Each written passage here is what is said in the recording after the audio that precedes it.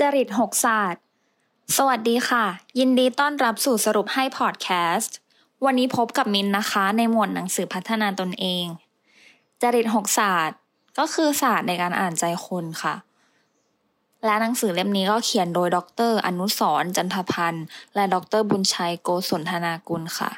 ซึ่งดร.สองคนนะคะได้แบ่งจริตเนี่ยออกเป็น6ศาสตร์ด้วยกันก็จะมีราคะจริตโทสะจริตโมหะจริตวิตกจริตศรัทธาจริตแล้วก็พุทธิจริตหนังสือเล่มนี้คิดว่าน่าจะเหมาะกับทุกคนเลยก็ว่าได้ที่ต้องการจะอ่านใจคนที่เรารู้จักหรือคนที่เรากำลังมีบทสนทนาอยู่ด้วยก็ได้อะไรเงี้ยเพื่อเป็นการรู้ว่าเราควรที่จะสนทนาโดยการใช้คำศัพท์แบบไหนกับเขาถึงจะรู้สึกแบบเขาถึงจะรู้สึกว่าพูดตรงใจอะไรเงี้ยก็ลองดูว่า6จริตตรงเนี้ยค่ะอันไหนที่ดูน่าจะเป็นคนที่เรารู้จักก็จะเริ่มจากราคะจริตซึ่งคนที่มีราคะจริตเนี่ยก็จะเป็นคนที่มีบุคลิกดีเสียงนุ่มไพเราะชอบในความสวยความงามแล้วก็จินตนาการเพ้อฝันแล้วจุดแข็งก็คือเป็นคนปราณีตอ่อนไหวช่างสังเกตบุคลิกหน้าตามีเสน่ห์หล่อสวยพูดเพราะประสานงานเก่งส่วนจุดอ่อนของราคะจริตก็คือไม่มีสมาธิไม่มีเป้าหมายเกรงใจไม่เป็นผู้นำอารมณ์รุนแรงขี้อิจฉาก็ควรจะแก้ไขนะคะด้วยการพยายามพิจารณาจิตฝึกจิตให้มีสมาธิบ่อยๆเพราะว่าการฝึกสมาธิมันช่วยเรื่องอารมณ์ทำให้เราสามารถควบคุมอารมณ์ของเราได้ค่ะหรือหาเป้าหมายแล้วก็พิจารณาร่างกายเราด้วยสรุปแล้วผู้ที่มีราคะจริตเนี่ยก็คือผู้ที่ชอบลุ่มหลงในรสกลิ่นเสียงสัมผัสจิตละเอียดอ่อนจริตต่อไปโทสะจริตผู้ที่มีโทสะจริตก็จะเป็นผู้ที่มีลักษณะโกรธง่ายพูดตรงเดินเร็วเจ้าระเบียบแต่งตัวประณีตจุดแข็งก็ทุ่มเทให้งานมากมีวินัยสูงตรงเวลาวิเคราะห์เก่งแล้วก็เป็นคนที่จริงใจ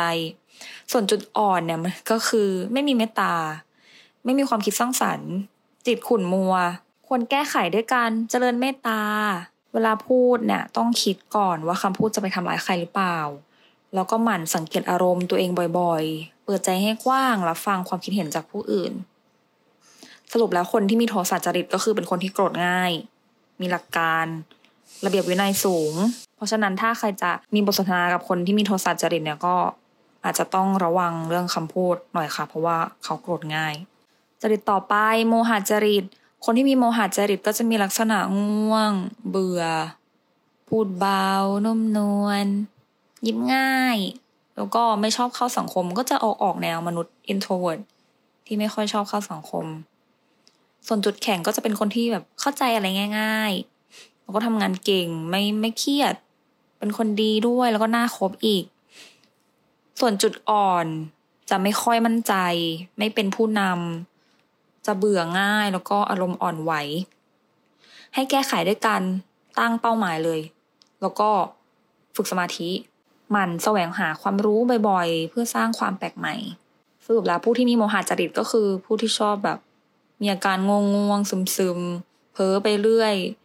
คิดกุ้มใจแล้วก็คิดถึงแต่เรื่องของตัวเองจริตต่อไปวิตกจริตลักษณะของคนที่มีวิตกจริตก็คือเป็นคนพูดมากความคิดฟุ้งซ่านฟุ้งไปเรื่อยหน้าบึ้งไม่ค่อยยิ้มอัตราสูง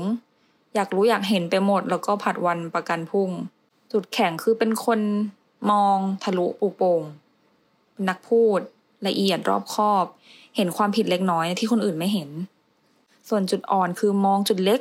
แต่ลืมจุดใหญ่มักจะมองแค่อะไรแคบๆอะไรเงี้ยไม่ค่อยมองภาพใหญ่แล้วก็เป็นคนลังเลเปลี่ยนความคิดตลอดก็เห็นแต่ปัญหาให้แก้ไขนะด้วยการสร้างวินัยฝึกสมาธิมองโลกในแง่ดีฝึกมองภาพรวมมากกว่าภาพเล็กๆเพื่อที่จะพัฒนาสมองด้านขวาสรุปแล้วคนที่มีวิตกจริตก็คือคนที่พูดไม่หยุดฟุ้งซ่านมองโลกในแง่ร้ายจับผิดผู้อื่นเสมอศรัทธาจริตผู้ที่มีศรัทธาจริตนะคะก็จะมีลักษณะที่ยึดมั่นในหลักการความเชื่อ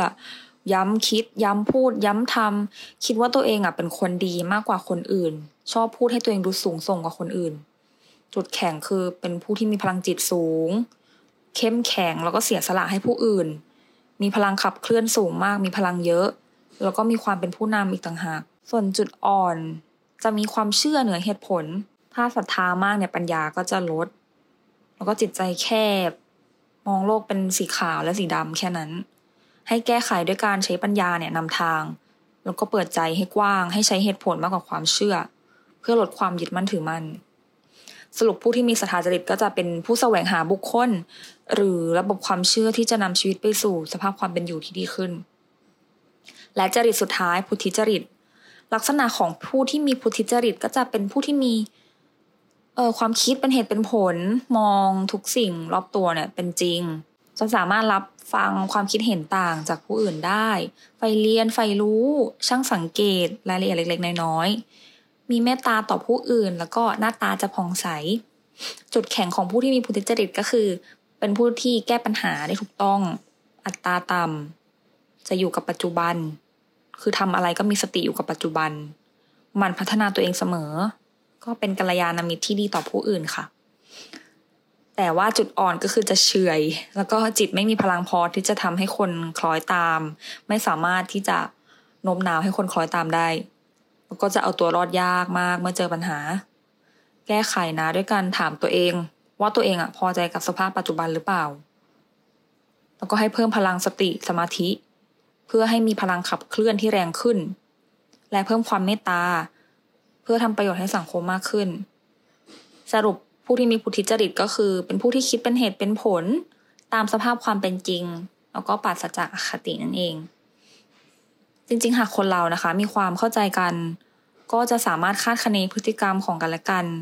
แล้วเราก็จะรู้ว่าจะพูดอย่างไงทำยังไงกับคนประเภทต่างๆได้ความขัดแย้งในครอบครัวจนถึงระดับสังคมก็จะลดลงได้ค่ะก็ลองนำไปใช้ดูนะคะในการอ่านใจคนเพราะว่ามันสำคัญมากๆต่อการใช้ในการสนทนาเราจะได้ใช้คำพูดหรือลักษณะกริยาท่าทางที่เหมาะกับคนที่มีจริตที่เรากำลังคุยอยู่ด้วยก็หวังว่าจะได้ประโยชน์จากพอดแคสต์ในตอนนี้นะคะสวัสดีค่ะ